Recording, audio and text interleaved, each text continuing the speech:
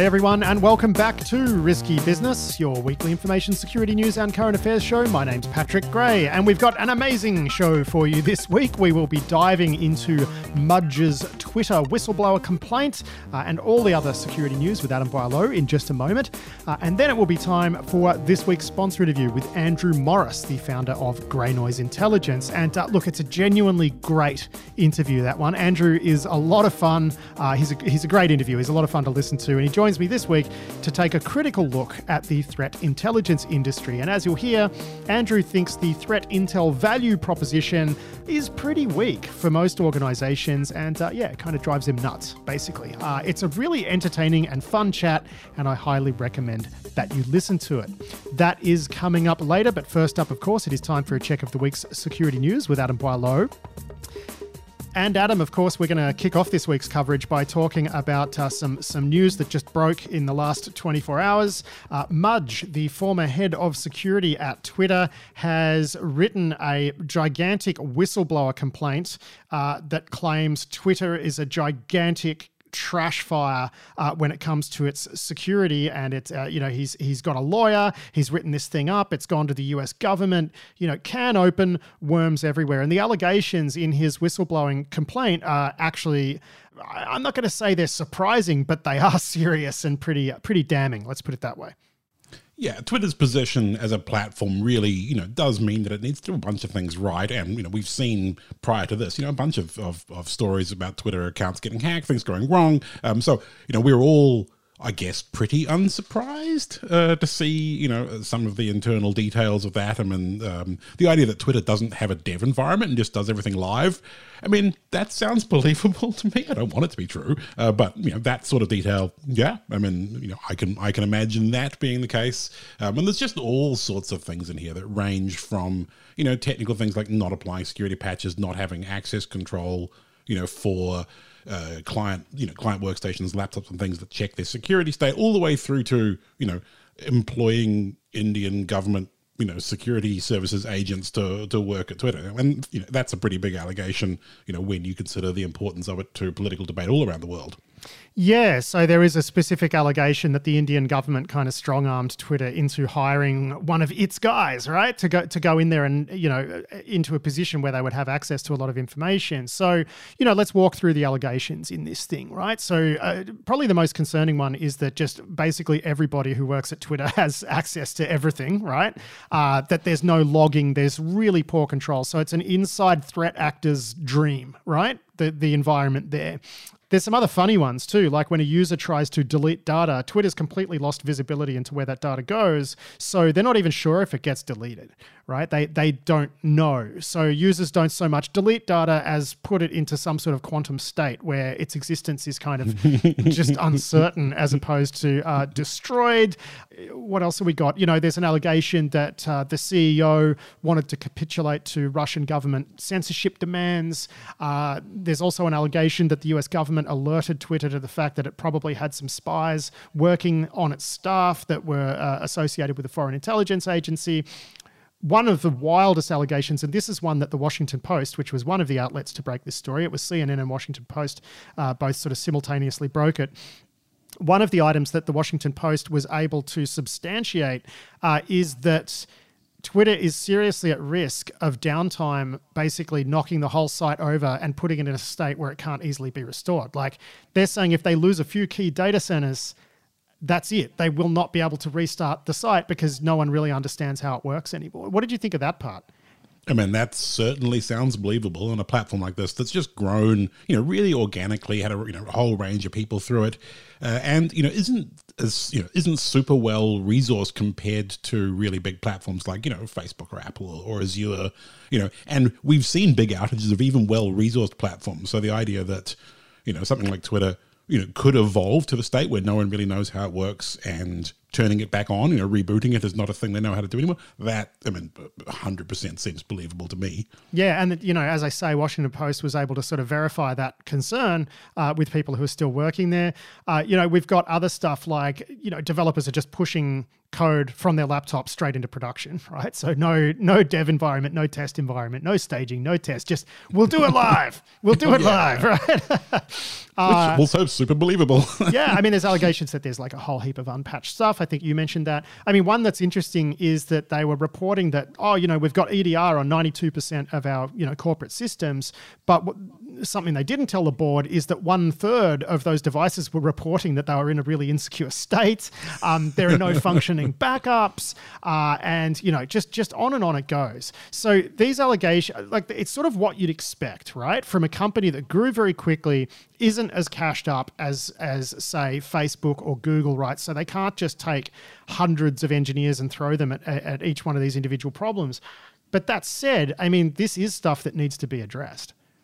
Yeah, Twitter's rise to importance, beyond just being a social media site, especially in the political world, when we're relying on, the president of the United States tweeting stuff like we were last administration, it just needs a much higher standard of engineering than I guess we've got.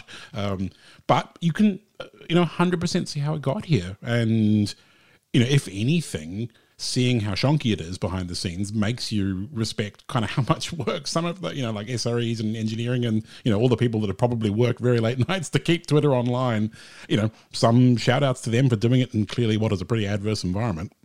Now, look, here's the second part of this, right, where we talk about some other claims that Mudge has made in this whistleblowing complaint that have nothing to do with security. And to be honest, lend a little bit of weight to Twitter's defense that this is sour grapes. And it pains me to say that because, you don't find many people in the security field who are as respected and revered as Mudge, okay? Yeah, but exactly. He leads his entire whistleblower complaint saying that Twitter lied to Elon Musk about bots, right? And he does this whole rant about how Twitter is using its metric for users, which is monetizable daily active users, right? So this is the number of users they say are real users, and they say of them, maybe 5% are spam. So they've got a bucket of users they call MDAO, and that's their actual user base, right? Now, Mudge is arguing that because there's a whole bunch of other accounts that aren't monetizable because they're not actually reading stuff or whatever, or Twitter's determined that they're kind of bot-like, that this is misleading. And it's not. Okay, from a SEC reporting perspective, it's not, because the number that customers are going to care about are the ones who are seeing the ads. Now, if 95% of the ones who are seeing the ads are okay, and they're reporting that 5% aren't, and those things broadly line up, that's fine. You haven't misled the market. Okay, now Mudge's argument seems to be that the user experience is destroyed by all of these other bots, and I hate to say it, but the user experience isn't really material. Right? When it comes to an SEC filing, what is material is, are you giving your customers the customers and the market, the investor market, are you giving them an accurate breakdown of what your user numbers are as it pertains to the ability of the business to make money? And I see nothing in Mudge's complaint that suggests that they're doing anything misleading there. Now, this is going to be interesting because, as we know, there's a legal dispute currently between Elon Musk and Twitter, and it's all off to court in Delaware. And it's my sense that they will either be deposing Mudge or putting him on the stand. And I don't know how that's going to go for him, if I'm going to be perfectly clear. And I think it was a real mistake of him to put this stuff in a whistleblower complaint dealing with security stuff when it looks, just from my reading as a publisher, right, I have to provide statistics and stuff to my customers. The way Twitter's doing it is fine, right? And I don't think it's going to look good for him when this progresses. As you say, Mudge is very well respected, and, that doesn't mean you can't be wrong about other stuff. I I talk about security things, and perhaps maybe I'm an expert at that, but lordy, does that not extend to being an expert at other things in my life as well? So, we can hold both those positions, I guess, as we are in our head. Like, we can respect all of the work Mudge has done. He's probably right about some of the security specific bits, but yeah, I certainly don't feel equipped to judge it, but yeah, you absolutely can be right about one thing and wrong about a whole bunch of others. Yeah. Now, look, let's maybe have a look at how this situation maybe came to be, right? Because as I say, Twitter's saying, oh, it's sour grapes. He's a disgruntled ex-employee, to which, the entire InfoSec community is saying, that's not true. How dare you question Mudge, et cetera, et cetera. But, I've made my own calls. I've done my own reporting on this, right? And I want to sort of paint a bit of a picture for people so that they can understand the level of dysfunction that we're dealing with here when it comes to Twitter's management and Twitter's security, okay? I mean, it's horrifying. The conversations I've had in the last 12 hours are horrifying. So, look, you got to imagine that Jack Dorsey brought in Mudge and also brought in Rinky Sethi as CISO around the same time. Now, you're talking an ex-hacker turned executive and then someone who's come up through very much a traditional executive path. So these are very different types of people hired into an organization with management responsibility for essentially the same thing. Like there is massive overlap between Mudge's job, which was head of security, and Rinky's job, which is chief security officer. Now, that's okay if you've got someone who can help deconflict those roles. But in the case of Jack Dorsey, he seemed much more interested in meditating on a beach in Thailand than he did on actually having anything to do with the day-to-day running of Twitter. Even in the complaint, it says that Mudge spoke to Jack something like 6 times the entire time he was there, and that was his boss. I'm led to believe that this created an extremely dysfunctional environment. I mean, the scene in The Simpsons of the monkeys knife fighting? Like, this is how I'm told basically security stuff was going inside Twitter, because it wasn't just a case that you had a CISO and a head of security. You also had people in engineering groups who considered certain parts of security to be their job. Okay, so you had multiple people all in this big fray fighting over stuff and no one there to do any deconfliction whatsoever. So you wound up with as I say, just an extremely dysfunctional environment in which stuff didn't get done. Yeah, I mean, it makes a lot of sense in an environment like that. Even if you were great at wrangling all of that in an environment like that, nothing is going to be easy or, as you say, get done. Yeah. So look, that's where we're going to leave that one, which is that, a lot of this stuff feels absolutely bang on. Clearly, there needs to be some sort of investigation into these claims, right? Clearly. And it's going to happen because the can is open, the worms are everywhere. It's going to happen. But I'm just saying, I guess what I'm saying is, like, I have no trouble believing that Mudge is telling the truth, but I think we also need to leave a bit of room to be critical of others involved in this situation, because let's put it this way, an environment like that doesn't bring out the best in people, okay? So who knows what we're going to hear about it all. Am I making sense, or am I being a little bit too vague? No, I think this makes sense. And, obviously you've had a bunch of conversations with people and you've got some data on which to kind of base your opinions, which is probably why people listen to the show. So yeah, I think that's bang on to me. Alrighty. And, Washington Post did reach out to Rinky Sethi to ask her to comment on all of this stuff. And she was not happy to make herself available. She just wanted to stay out of it, which I think is a wise decision, if I'm going to be honest. Yeah. This is between all of you. I'm going to be off at my new job. I think she works for Bill.com now. So, happily executiving somewhere else. Now, we did actually have a story from early August to talk about in this week's show already, which is a Twitter-related one, which is that they confirmed a breach in January, which someone made off with an awful lot of data. Data concerning 5.4 million accounts, which would link usernames to other identifiers like phone numbers, right? So if you have this database and some SOC is giving you a hard time, you might be able to look up the phone number or email address and de-anonymize the account. That's about the long and the short of it, isn't it? Yeah, pretty much. There was some mechanism by which you could get that in one of the reset flows or something like that. And data has walked out the door and available on some forums. People seem to be asking for a reasonable amount of money for it, though, $30K for 5.4 million Twitter users. That's a lot to unmask a SOC that's annoying you. It is indeed. But yeah, it's also a pretty reasonable amount of users. I think I got the notification from Twitter that I'm in there, so yay. Oh, really? Huh, there you go. It's like being famous. And yeah, so we'll link through to the records right up of that in this week's show notes. But let's stay with Silicon Valley hotshot company bugs. And there was this is also from early August, and obviously it's our first show back in a few weeks, which is why we're covering old stuff. But I didn't want to do the show without talking about this one. Turns out Slack had a habit of just throwing hashed user passwords around in various URLs, just all the time, like as a normal part of how it operated. So if you were like running Burp Suite while a Slack user and someone sent you a certain type of invite, you could just like get their hashed password, crack it, and off you go. Yeah, it's a pretty funny bug. I mean, probably not super practical in the real world, but it's like looking at it now, does seem like the sort of thing that indicates not great threat modeling. Yeah. In terms of how they're developing things. They haven't confirmed like how exactly those passwords were hashed, or how they were hashed for use in the URLs that were being passed around. And I gather like it wasn't the end user visible URLs, but it was something in part of the API calls or whatever else that the Slack client was making whilst doing so. So you didn't, like, if you just pasted someone an invite, you didn't necessarily see the hash, but still pretty funny. I love to see passwords. I love to see bugs where people have just not realized that they're passing around key material. That's always a good time. Yeah, and it was there for a long time too. So yeah, whoops.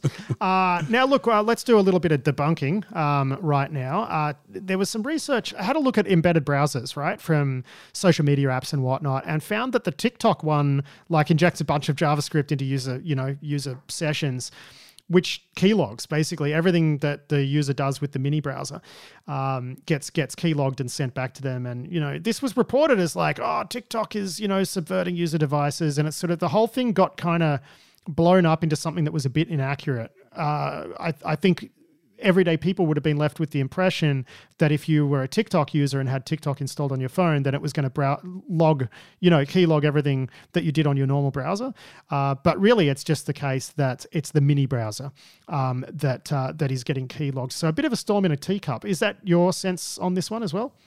Yes, we've seen a bunch of reporting lately, mostly about TikTok, which is conflating it technically can do this particular type of surveillance, whatever it is, and then not following up with, but it's not doing it, which is the case. It really reminds me of the panic when the Facebook Messenger client wanted microphone access. Yes. And everyone's like, oh, they're listening to our conversations. Like, well, how else are you going to send a voice message if it doesn't have microphone access? Exactly. So, yeah, there's that part where the reporting conflates is possible with is actually doing, and obviously having some evidence of it actually collecting, keystrokes from third-party forms, for example, would be useful in this context. And then, there's the other half, which you allude to, where, the fact that a browser invoked by an app when you click on a link in a TikTok post or whatever is different from the regular browser in the sense that it's controlled by the application and it can inject JavaScript. And the researcher actually went and looked at a bunch of other applications, embedded browsers, and looked at kind of whether they were injecting JavaScript, whether they were, what other things they were doing in this process.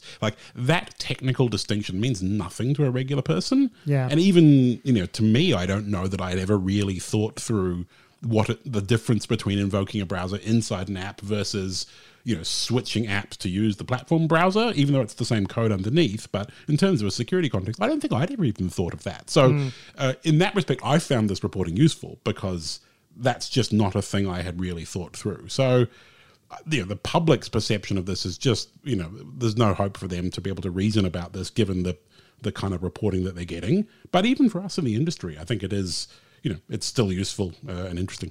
Yep. Now, some goings on in Brazil, Adam. The old Lapsus crew have been pretty quiet the last couple of months, and now the Brazilian federal police have kicked in a bunch of doors and executed a bunch of search warrants all over Brazil, and this is not really good news for the Lapsus kids. No, unfortunately, I suspect it is not. And they did a bunch of stuff in Brazil, and if that's where they were from, then that pays to do it outside of your immediate jurisdiction at the very least. And I'm sure we will find out that there are also a bunch of kids like the one that we saw in the UK. Yeah. So at the moment, they've just done search and seizure warrants, about 8 of them. What's interesting, though, is, the Brazilian federal police, they're like the FBI of Brazil, but it's just an insanely bureaucratic organization that doesn't tend to move quickly. So if they've actually got to the point where they're getting warrants and kicking in doors, like, that's amazing. Do you know what I mean? Like, once there's some sort of bureaucratic inertia behind something like this, it's sort of like the FBI. By the time they knock on your door, you're in a lot of trouble already. Does that make sense? Yeah, that makes a lot of sense. Yes, so we'll see what comes of them, the poor kids. Yeah, I don't think it's going to be a great time, and I hope they don't wind up in a bad Brazilian prison, because that's really not where you want to be. Like the biggest cartel in Brazil, PCC, is actually run out of the prisons, right? So let's hope they have a nice prison for the hacker kids, because otherwise it's just... Anyway, anyone who's interested in a fun rabbit hole, go read about PCC, the Brazilian crime organization, because it's just... I can't believe there's not movies made about them. It's fascinating stuff. Anyway, let's have a look. Let's travel off to Israel for a moment, Adam. And the CEO of NSO Group has stepped down again because the CEO...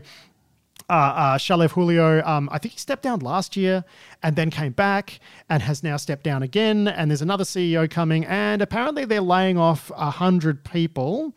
But don't worry, because a company spokesperson said the company's products remain in high demand with governments and law enforcement agencies because of its cutting-edge technology and proven ability to assist these customers in fighting crime and terror. So CEO stepping down, 100 people getting fired, but everything's fine, is what they're saying.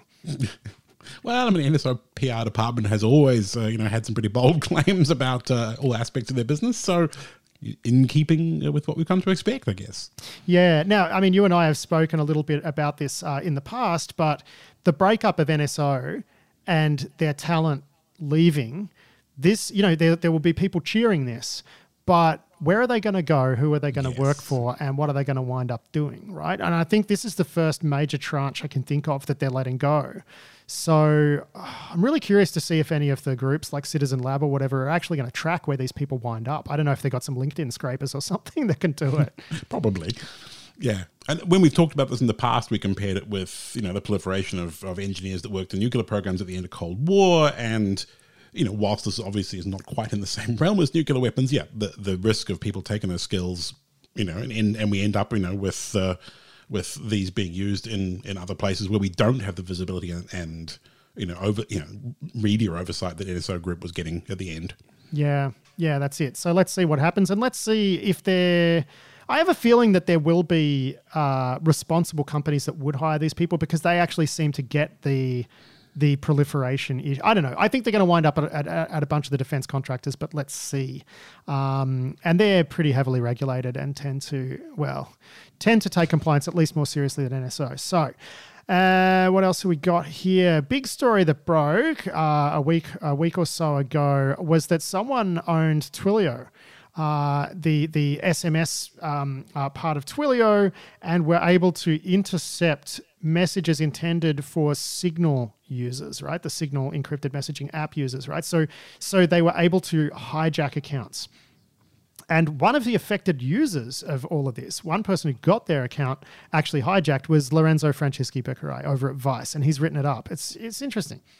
Yeah, it's a really interesting story, and especially when told from a first-person perspective here, like Lorenzo's experience of reporting this to Signal because he was one of the affected users was an interesting one to read about.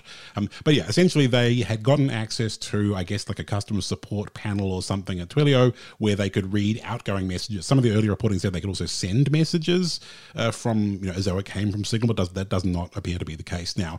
And so yeah, they would go through the enrolling a new device into your Signal account process, catch the incoming SMS as it went past in the Twilio panel, and then proceed to register a device. And at that point, they could then send and read future messages, send new messages and read responses to those, but they couldn't read historical messages. And so I think they didn't get contacts either. So I actually contacts. Yeah, I chatted to Lorenzo about this because he was like August 7 was when it happened to him, and he lost control of his account for about 12 hours. And he was asking people so if I spoke to you then, and I thought, I wonder. And I had a look, and so I messaged him and I said, look, we actually had spoken on August 10, right? So not on the 7th. So I hadn't been speaking to a Lorenzo impersonator, as it turns out.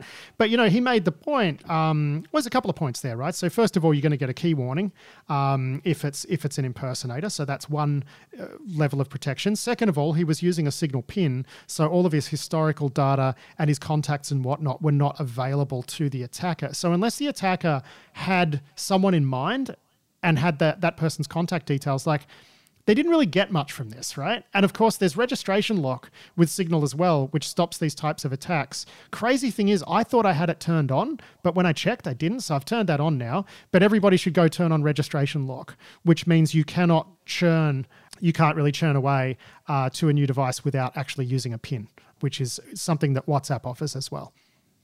And I was in the same boat. I thought I had turned it on as well. I went and checked when I read this and I'm like, it's off. So yeah, I too have turned it on. That's weird, isn't it? Because I could have sworn I had it turned on. Yeah, me too. Maybe that's a bug. Yeah, maybe during one of the updates or whatever, maybe some of the settings got reset. Who knows? I mean, certainly can happen. Or maybe we were just getting confused with pin lock, which is a different. It's possible.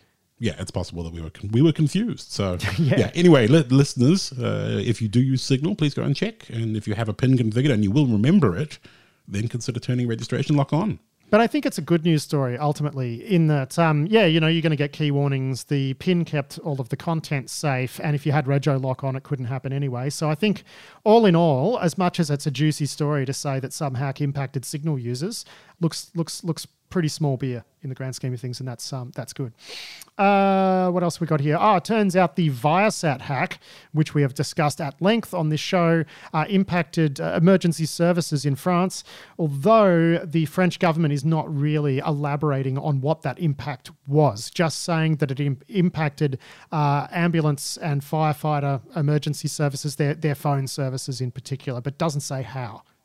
Yeah, I think I saw some reporting which said it was used as a backup communications mechanism. So, it did take out the backups, which obviously you do need in emergency services, but that it didn't affect like the primary mechanism. Which kind of makes sense that you wouldn't use orbital satellites unless you really needed to. Yeah. Anyway, just wanted to add that to the show notes and everything, so people have another look. I'm sure there's someone preparing a slide deck out there who listens to this show, and they're going to find that useful. So I did want to mention it.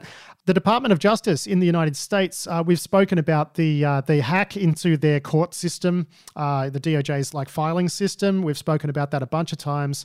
I think you and I spoke about it initially when it was around the time of the SolarWinds breach. Initially, it looked like the DOJ breach was part of that, but now we're not so sure. Anyway, I think we wound up talking about some people suggesting that they should go back to a paper system, like a hard copy system for the most sensitive filings. And it looks like the US DOJ, the Department of Justice in the United States, has gone back to paper filing for its most sensitive cases, which is what a sign of the times. Yeah, I mean, exactly. It's a wonderful sign of the times that's kind of where we've got to. Let's just go back to paper and typewriters, and then there'll be Israeli university students making audio side channels off the typewriters, and then people will be hacking the Hikvision cameras in the offices and reading the paper submissions. But still an improvement over some nasty Java app developed in the late 90s that you stick all your important stuff in. So sad but true.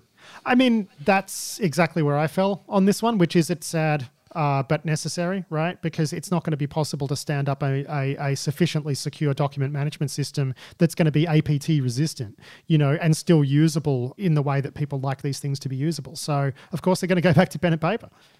Yeah. I mean, I guess it'll be interesting to see, if they have kind of threat modeled the use of pen and paper, enough, where they'll prepare the document on a domain joined computer and then print it out and take it to the courthouse. Whether they've done enough kind of whole system thinking about whether paper is actually an effective defense, and presumably there is a whole committee thinking about that right now. I was actually thinking that too. Where are they typing these things up? Is it on an air-gapped computer?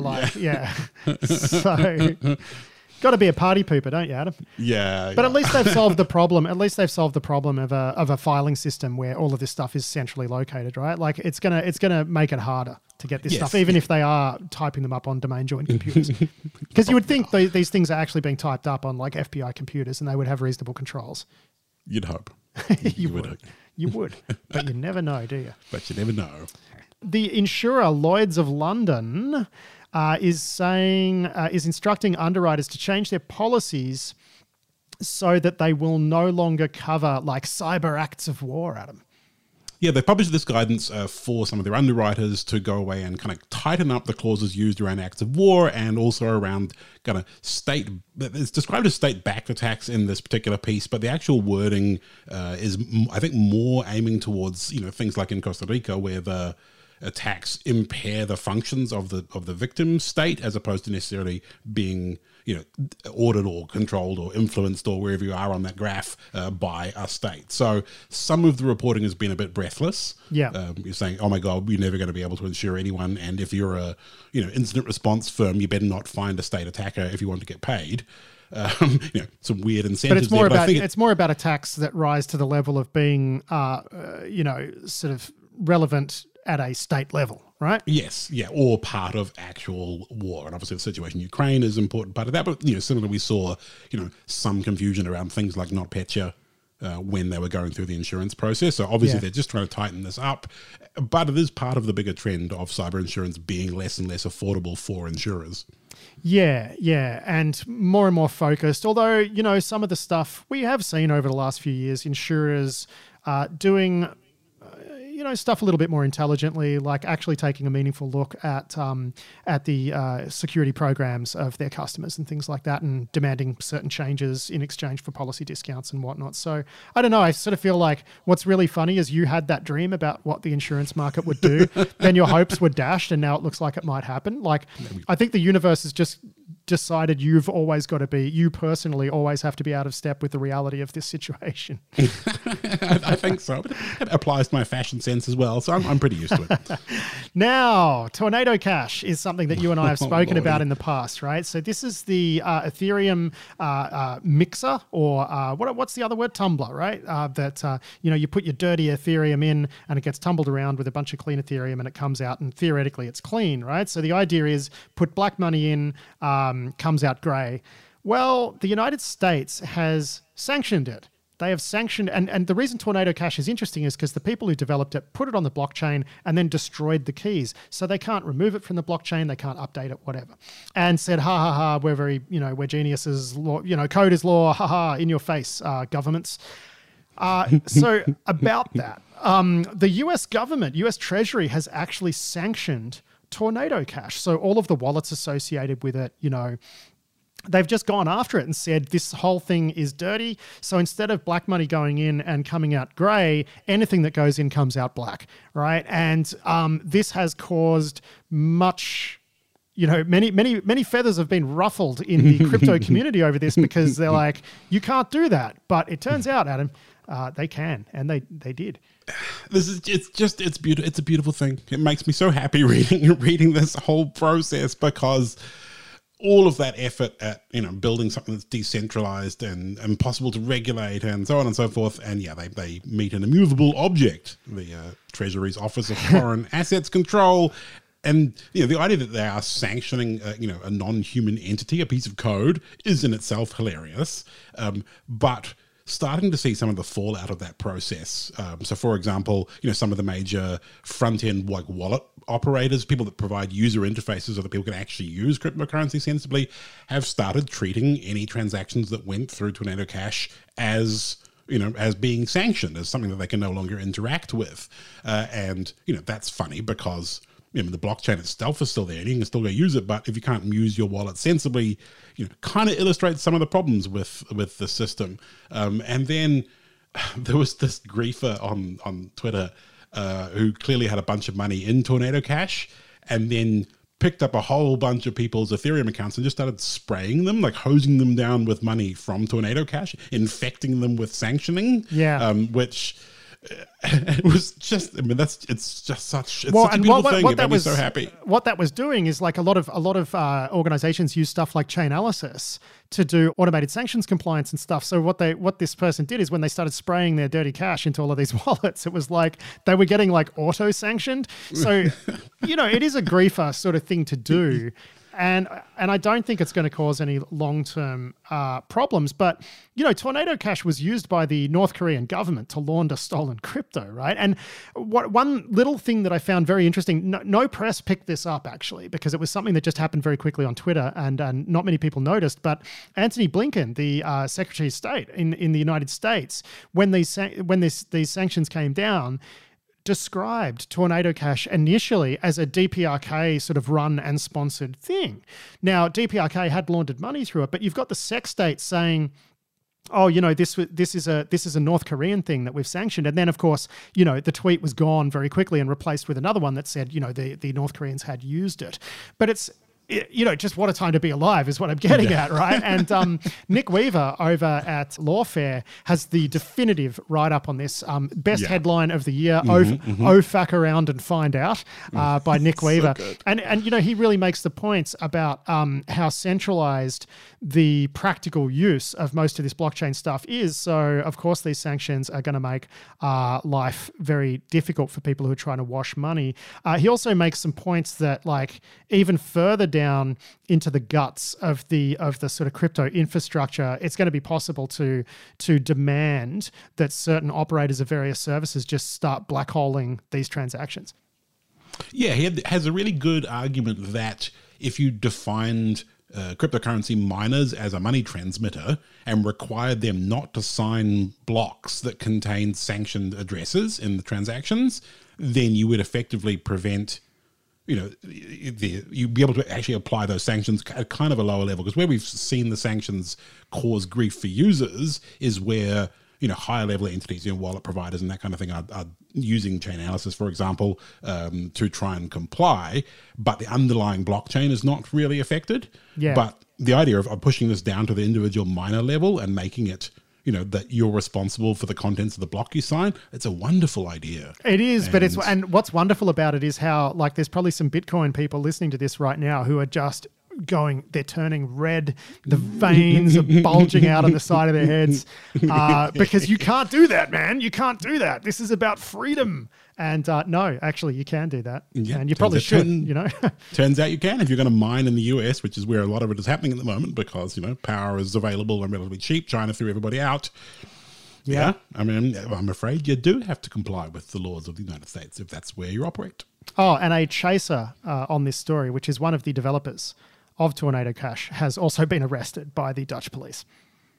Yes, and we've seen some of the code repositories, shut down, and some of the other infrastructure that supports kind of ongoing development of it. The DAO that was kind of behind future development on Tornado Cash has also kind of moved its money somewhere else. And yeah, I think, even if it is dead in the water, obviously it continues to operate on the blockchain, but would you send your Ethereum into it? I wouldn't. Well, exactly, right? And sure, people could stand up equivalent things, but I mean, the real value of a tumbler is having enough volume to tumble.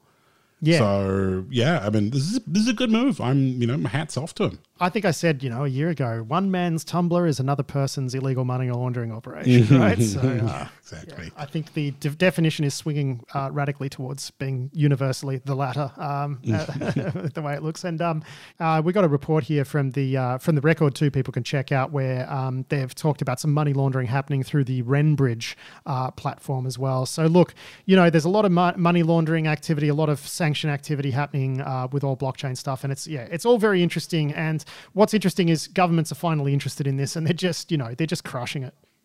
Yes, if you will try and speed run all of financial regulation, well, it's about time you arrived at being sanctioned. So yeah, they're paying attention, and I wouldn't want to be running a laundering service anymore. Now, I wanted to draw attention to a piece by Catalin Kimpanu. He wrote it up for one of our newsletters. He looked at a report by the British think tank, the Royal United Services Institute, which has argued that ransomware crews are starting to target the global south because maybe attacking targets in the global north is attracting a little bit too much heat. So this is interesting. I'm not sure that we can say certainly that this is what's happening, but this isn't the first report along these lines that I've seen. Yeah, I mean, it's one of these reports that makes intuitive sense, that, the pressure from the West, has gotten a bit high, it's gotten a bit risky. And also, the level of technological preparedness in, Latin America, for example, is probably overall lower, and, just because the budgets are smaller, because, there's different problems to solve. So it kind of makes sense. And if you were just hitting up Shodan and looking for things to own, that, you're going to end up where there's more vulnerable things. So, yeah, I mean, whether or not there is enough of a pattern yet, but it makes intuitive sense. Yeah, it does. But I don't think it's going to be as advantageous to the crews as they think it is, because eventually this is a golden opportunity for large countries in the global north to say, well, look, we're your allies and we're going to help you take care of this ransomware problem for you, right? So, yeah, I can see that they're still going to face heat eventually. So I don't know that geographically changing their targeting is going to do much for them. Now, every year there's a Black Hat and DEF CON, and every year James Kettle from Portswigger drops some great research. The last few times it's been mostly related to HTTP request smuggling, but he's got some new stuff that he's done, and it's really interesting, and I figured you would want to talk about it, Adam. Yeah, I mean, yes, if you're a pen tester that deals with web stuff, which is probably all of you, this is, as usual with James Kettle research, mandatory reading. It will probably take a few tries to read it because it's pretty dense, and James's way of thinking about these attacks is very structured, which kind of requires that you think on his level, right? You have to kind of understand his structure and think about it in his terms to get it. But essentially, he's extending the research he's done in request smuggling, which was mostly focused on how front-end proxies and back-end web applications could be kind of desynchronized, and then you could bypass some of the security controls and origin-based controls on the requests that you were sending in. In most cases, those are things that an attacker would be doing to infrastructure. And what he's done in this round of research is look at ways where end-user browsers can be used to carry out similar sorts of attacks, where you can manipulate the understanding of a request being made by a browser in a proxy and in a web server, and then manipulate that to, for example, inject code into the application or leak credentials or whatever else. And as is traditional with James Kettle, he demonstrates this by wrecking Amazon or like other high-profile things, Akamai, etc., etc. Yeah. So, some Cisco VPN product as well, which was pretty funny. So essentially, the difference here is, a browser is much less flexible, and so some of the bugs are a little bit more obscure, but he posits the idea of then turning this into a worm where one client, spams everybody else that's, ended up sharing a connection with it with things that are going to cause them to spam other people, and Amazon met the necessary requirements for that. So, can you imagine someone building a worm, a browser worm that would affect everything behind Amazon, ALB?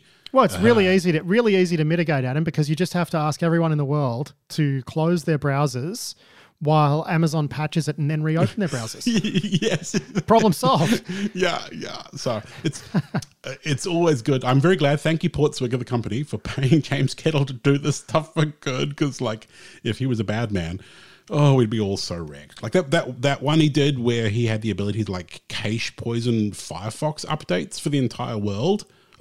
The guy's a menace. Yeah, he is a menace, and it's funny, right? Because there was a bunch of good research out of Vegas this year, but his stuff is always just so it's always really out of the box, inventive stuff, and I just love how he's been able to take this thing that he kind of invented, right? This HTTP request smuggling stuff, or made useful, and has just turned it and extended it and extended it and extended it, and it's just getting silly, and in the best possible way. Now we've got a bunch of other stuff to get through here, and we're kind of already a little bit over time, which is something that happens when we've been away for a couple of weeks, and then massive news breaks overnight just before we're about to record. But it is what it is. We've got a report here from Bleeping Computer about some hackers who are able to steal Bitcoin from Bitcoin ATMs by exploiting bugs in the ATMs. And I just love this, right? It's like jackpotting a Bitcoin ATM. Just brilliant. Yeah, so if you've seen those ATMs around, these are ones from, I think, General Bytes is the vendor. They have a back-end server that does the actual transactions for them. And there was just a straight-up bug in the web app that drove it. And at that point, you could... the attackers who were doing this were just replacing the addresses that the ATMs would send coins to. And so if you showed up to deposit them, just straight up nick it. Which is a wonderful thing. So people are being advised to patch them. If you're one of the operators of a fleet of Bitcoin ATMs, then you probably get what you deserve. But nevertheless, patch your stuff, I guess.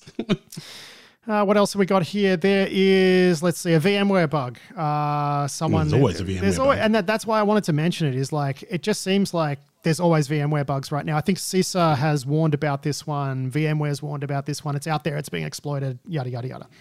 Yeah, and the funny thing is it's pretty closely related to some of the previous bugs, and the researcher who found it wrote up a blog post talking through the mechanisms of it, and it's just deep in the Java web app weeds. And mandatory reading for pen testers, but a great example of the systemic complexity in VMware's web stack and why there are always more VMware bugs. So yeah. patch your VMware if you've got it, but if you're a researcher, def read that post. It's good stuff. Now, one thing I wanted to mention quickly, there's been another bunch of research breaking SIDH. This is one of those quantum resistant algorithms. So here's the thing that I have to correct. When we last spoke about this algorithm, we said it was one of the 4 that had been selected by NIST for standardization. It actually wasn't. So NIST selected 4 for standardization and another 4 that were still candidates for standardization. So we kind of reported that incorrectly by saying it was one of the ones that was already selected for standardization. But it looks like, it's been knocked. It got knocked down with some complicated mathematics. You and I spoke about that. But there's another paper out now showing more issues with that algorithm. So that one looks like it's dead as a doornail now. Some attackers wound up using deep fakes of a Binance executive. Their chief communications officer, Patrick Hillman, wrote that these attackers were using actual deep fakes of him to conduct attacks against Binance, the crypto exchange. Yeah, it sounds like they were using like video deepfakes in like actual meetings. Yep. So like real-time rendered video deepfakes, on a Zoom call or whatever else, to then talk about, convince some other crypto investors about listing their stuff on Binance or whatever else. But pretty smooth seeing that in the wild, and the fact that it worked well enough, on the dozen or so people that they tried it against was pretty cool. Yeah, and I just want to take a quick look at this one from the record. Jonathan Grieg wrote this one up. So Cisco had a ransomware incident back in May. Looks like it was relatively well contained. What I found interesting about this, though, is that the user who let them in was essentially tricked into allowing an MFA push. They were socially engineered into allowing an MFA push, right, which let the attacker in through the Cisco VPN. The reason I find this interesting is because, it's something I've been saying consistently on the show for quite a while now, which is one-time passwords and push auth are no good anymore. You got to go FIDO. And I think this is just more proof of that. Yeah, 100% agreed. Those techniques they have to be workaday now. Like if you want to break into stuff, that's what you need to be able to do. So yeah, agreed completely. Everybody go buy some YubiKeys. Cisco also released an advisory for bugs affecting like 1 million devices, including like ASA and whatever. And they look pretty bad too. But it was Rapid7 who found these bugs. Yeah, there was a bunch of bugs in the Cisco Firepower appliance thing, and then a few more that affected the ASAs that related to the graphical management interface. And, Cisco had argued the toss a bit on some of those with Rapid7. And I got to say, I'm kind of on Cisco's side with the GUI-related ones because they weren't super exciting, but the Firepower stuff, 100% legit. Yep. So congratulations to Rapid7 lead researcher Jake Baines. And yeah, there's another bunch of Cisco bugs in their small business routers and whatnot. And these ones look terrible. Yeah, these are the straight up code exec via the web interface as we've come to expect. So yeah, good times. Good times, Cisco. Thanks. One of them has a CVSS of 9.8, which is two of them have a CVSS of 9.8. So that's oh dear. Ars Technica is reporting. Dan Gooden has reported for Ars Technica on a North Korean tool called SharpXed, which now this one, the only reason I wanted to mention this, we don't normally talk about APT tools specifically. The reason I wanted to mention this one is it is a malicious browser extension, and it is not the first time we've seen malicious actors using malicious extensions. I can remember one other case where the attackers actually had malware on the box and then sort of installed an invisible extension to then extend their attack off into the victim's cloud environment, right? But we're going to see more and more of this, right? Because if you can get an extension into your victim's browser, you've got all of their Gmail or their O365 and their calendar and basically everything you need, right? Yeah, and in this case, this is also a post-intrusion, kind of browser extension. It's interesting in that they can programmatically install it, like they bypass a bunch of the controls that Google have in place for, checking extensions haven't changed. And then they also have like a script. So in the case of it on Edge, they actually watch. Edge will pop you up a window periodically and say, hey, you've got an extension in developer mode. Is this what you meant? And so they've actually got a script that sits there looking for that window and then just programmatically closes it. Nice. Try and stop the user getting warned, and then it scrapes emails out of the web email sessions.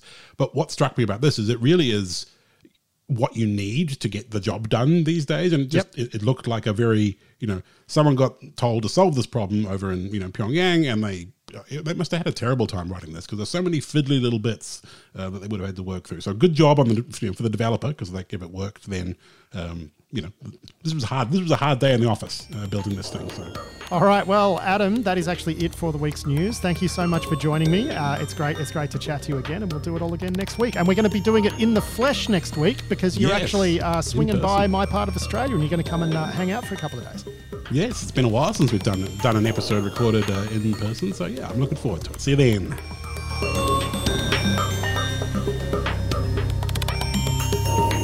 That was Adam Boileau there with the check of the week's security news. Big thanks to him for that. It is time for this week's sponsor interview now with Andrew Morris of Grey Noise Intelligence. Now, for those of you who don't know, Grey Noise provides a pretty simple bunch of intelligence to its customers, mostly focused on mass exploitation and scanning. So if your SIEM triggers an alert and you want to know if the IP that triggered that alert is attacking you specifically, or if it's just internet background noise, mass scanning, mass exploitation, that sort of thing, you can go to greynoise.io, put in the IP, and it'll tell you. So that is free.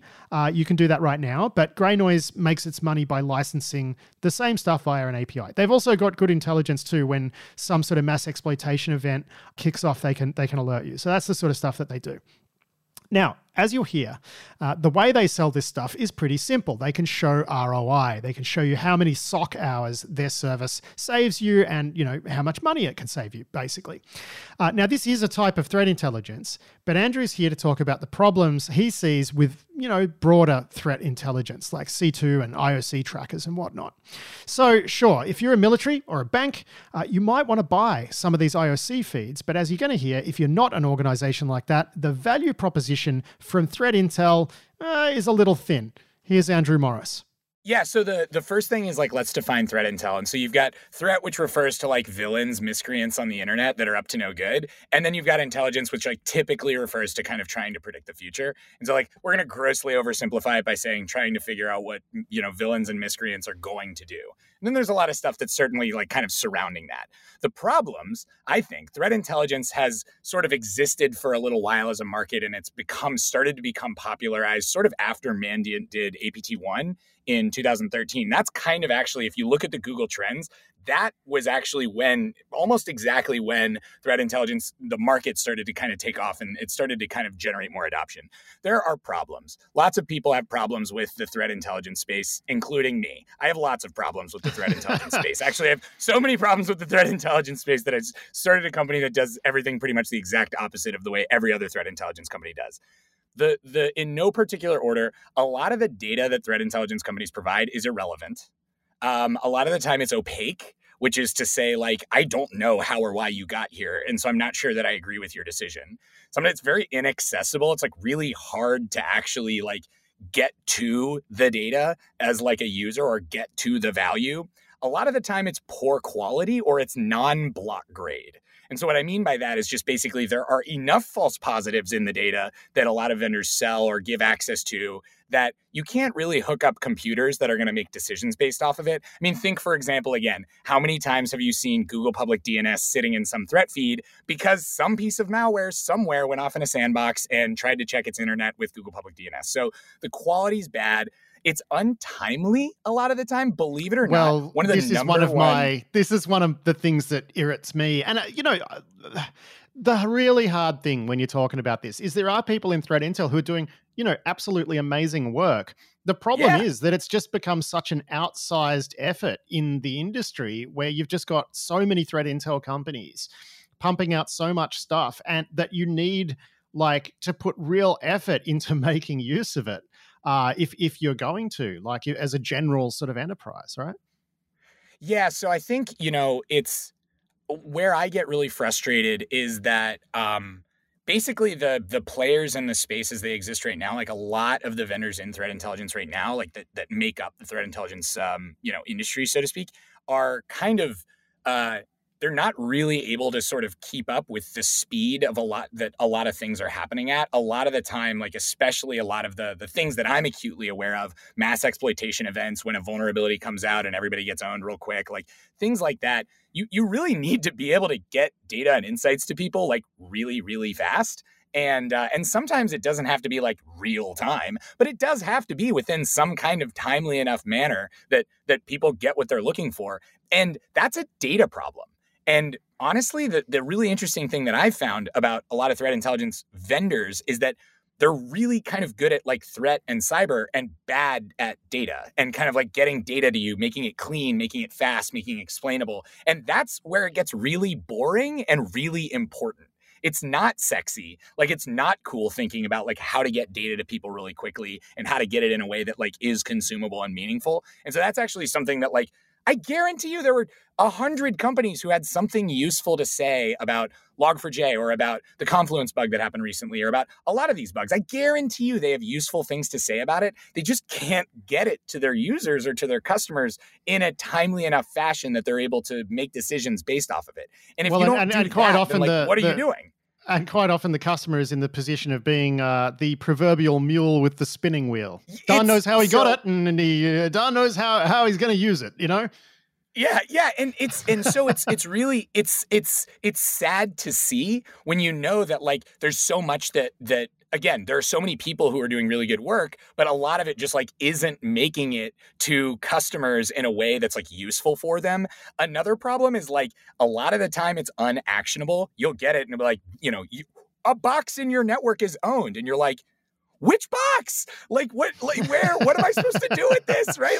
Like, what do I do? Okay. Like here, I've got the box that's owned. Like now what? Right? Like clearly I'm in a place where bad things are happening. You're telling me about it. That's great. What do I do now? Right? Like what do I do now? And what is a computer supposed to do now?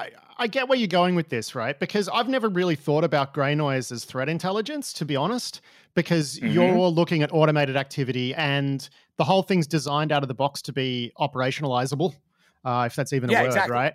But it's like threat intelligence because it's all the dumb stuff on the internet. And I guess when you're starting with that, from that proposition where it's designed to be highly automated and designed to be operationalizable very easily and very quickly, like that's the starting premise for your thing. I guess where you're coming from is that now you're frustrated with the way the threat intelligence people do it because you've realized that there's a better way, right? When you actually start from the proposition of, Exactly. And so like our standards have always been just like, I mean, not to toot my own horn, right? But like our standards have always been insanely high for data quality and for SLAs and for delivery and for explainability and for things like that. Like they've always been really, really high. And so then now as I'm learning more and more about kind of the direction of a lot of threat intelligence companies and like a lot of their products as they stand now, they can be threat intelligence feed providers. It can be threat intelligence platforms. It can be like a lot of stuff like this. I'm actually getting like very disappointed by what I'm seeing and looking at a lot of the organizations around it. I don't want to sling too terribly much mud because I get that it is very difficult. It's hard to do.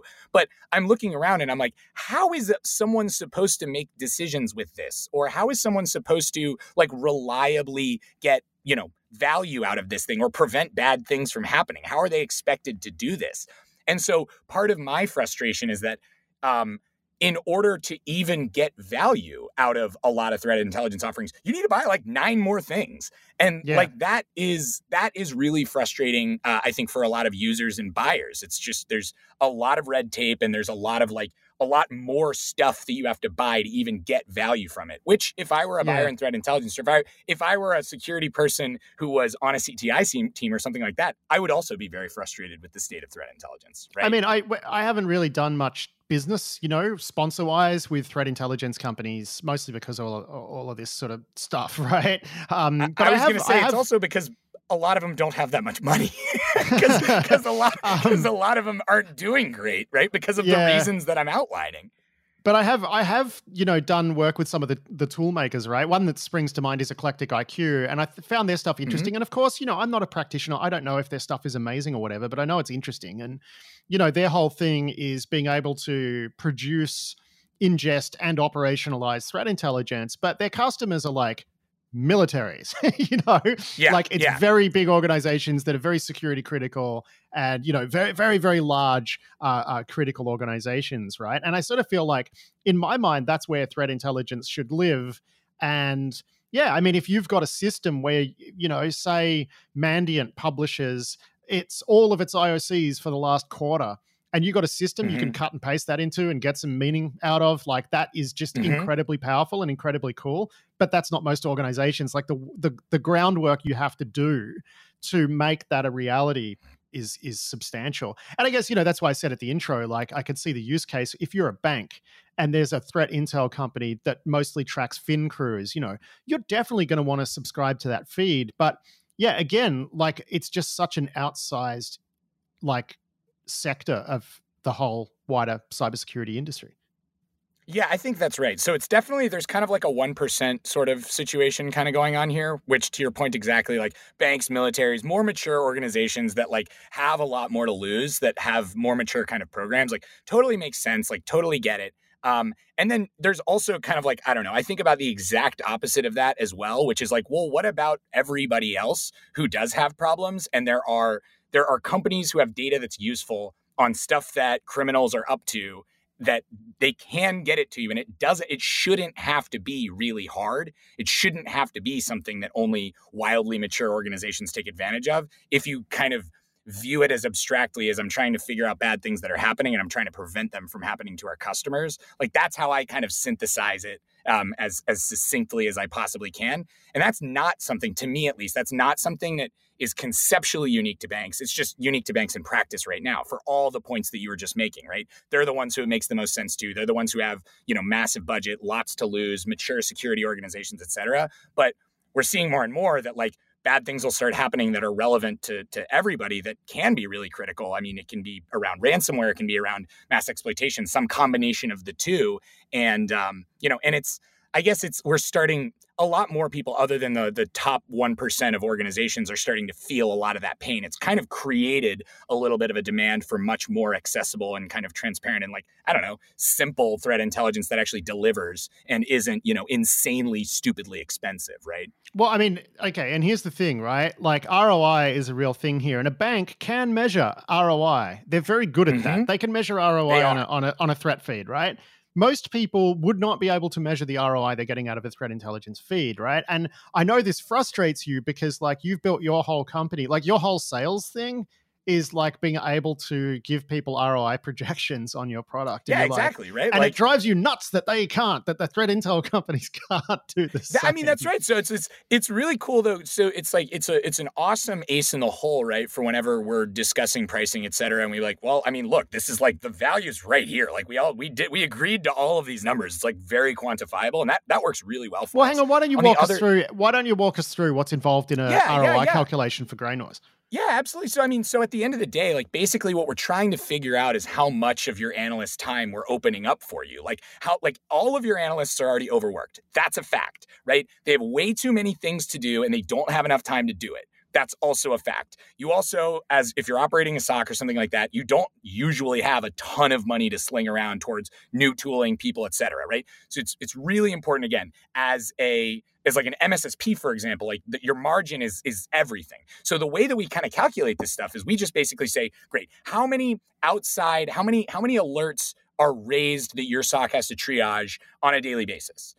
Of those, how many of those, what's the percentage that Grey Noise can tell you objectively don't care about, or you can deprioritize to the bottom of the pile? 20%? Great. Then we're going to say, how many analysts do you have? What's the average regional analyst salary that you guys are looking at investing? And what's the average amount of time that they take on these incidents? And then what's the average ticket time to close or incident time to triage? And then that's it. We roll it all together and we basically say like, bam, here it is. We just found you all of this time that you can actually reinvest towards the things that only humans can do, and building automation and things like that, right?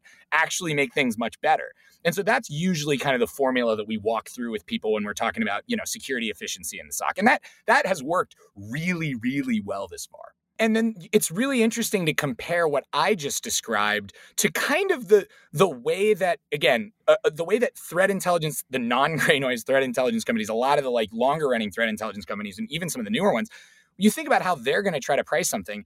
If it's not fraud, because fraud is wildly easy to quantify the value of, but if it's not fraud, then you're talking about basically taking like, all right, we're going to maybe prevent an undesired outcome that is going to have a very difficult to quantify cost to you, and we're going to maybe prevent it, and we don't know how much the bad thing would cost, like the big breach that we're going to hopefully prevent from happening. We don't know how far through the bad sequence of events we're going to catch it either, and what that bad sequence of events is. There are so many unknowns that what a lot of threat intelligence companies will do, that's just the worst way to do things, is they'll just try to scare the crap out of you as much as they can, and then they'll say, buy our thing and you're good now, right? And that's like that. When you compare that process and a lot of the lack of clarity that the buyer has and the lack of transparency the buyer has, when you compare that to something that's like reasonably cut and dry, like you can see why buyers and users would be frustrated after a period of time. Like that just sounds like a nightmare to try to quantify. And God help a lot of the people who are trying to make the case for the sales for this, because even if the product is good, if you don't have like really kind of solid backing behind some of the prices, then, you're just going to really frustrate a lot of people. I reckon what we should do, right? Once you and I become co-joint, global dictators, right? Here's the plan.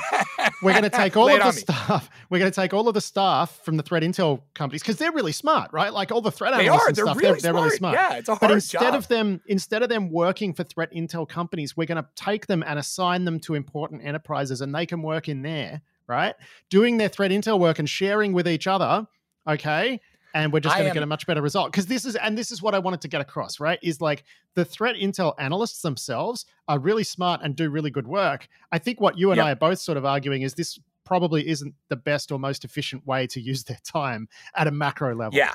We are really bad at sharing information is basically like kind of what I'm getting at. I'm not the first person to say this, but it's like you'll have massive threat intelligence companies that are like investing gazillions of dollars in providing the best stuff that they possibly can. And then you'll have some like Discord channel of like 40 people just slinging every single thing that they see that is really useful for one another, that will actually in a lot of ways generate more value than, a gazillion-dollar company that's doing it best. It's mind-blowing. Andrew Morris, thank you so much for joining us for this sponsor interview. It's always a lot of fun to chat to you, man. Thanks so much, Patrick. Always a pleasure. That was Andrew Morris of Grey Noise Intelligence there. Big thanks to him for that, and big thanks to Grey Noise for being this week's Risky Business sponsor. You can find them at greynoise.io. And that is it for this week's edition of the show. I do hope you've enjoyed it. Until next week, I have been Patrick Gray. Thanks for listening.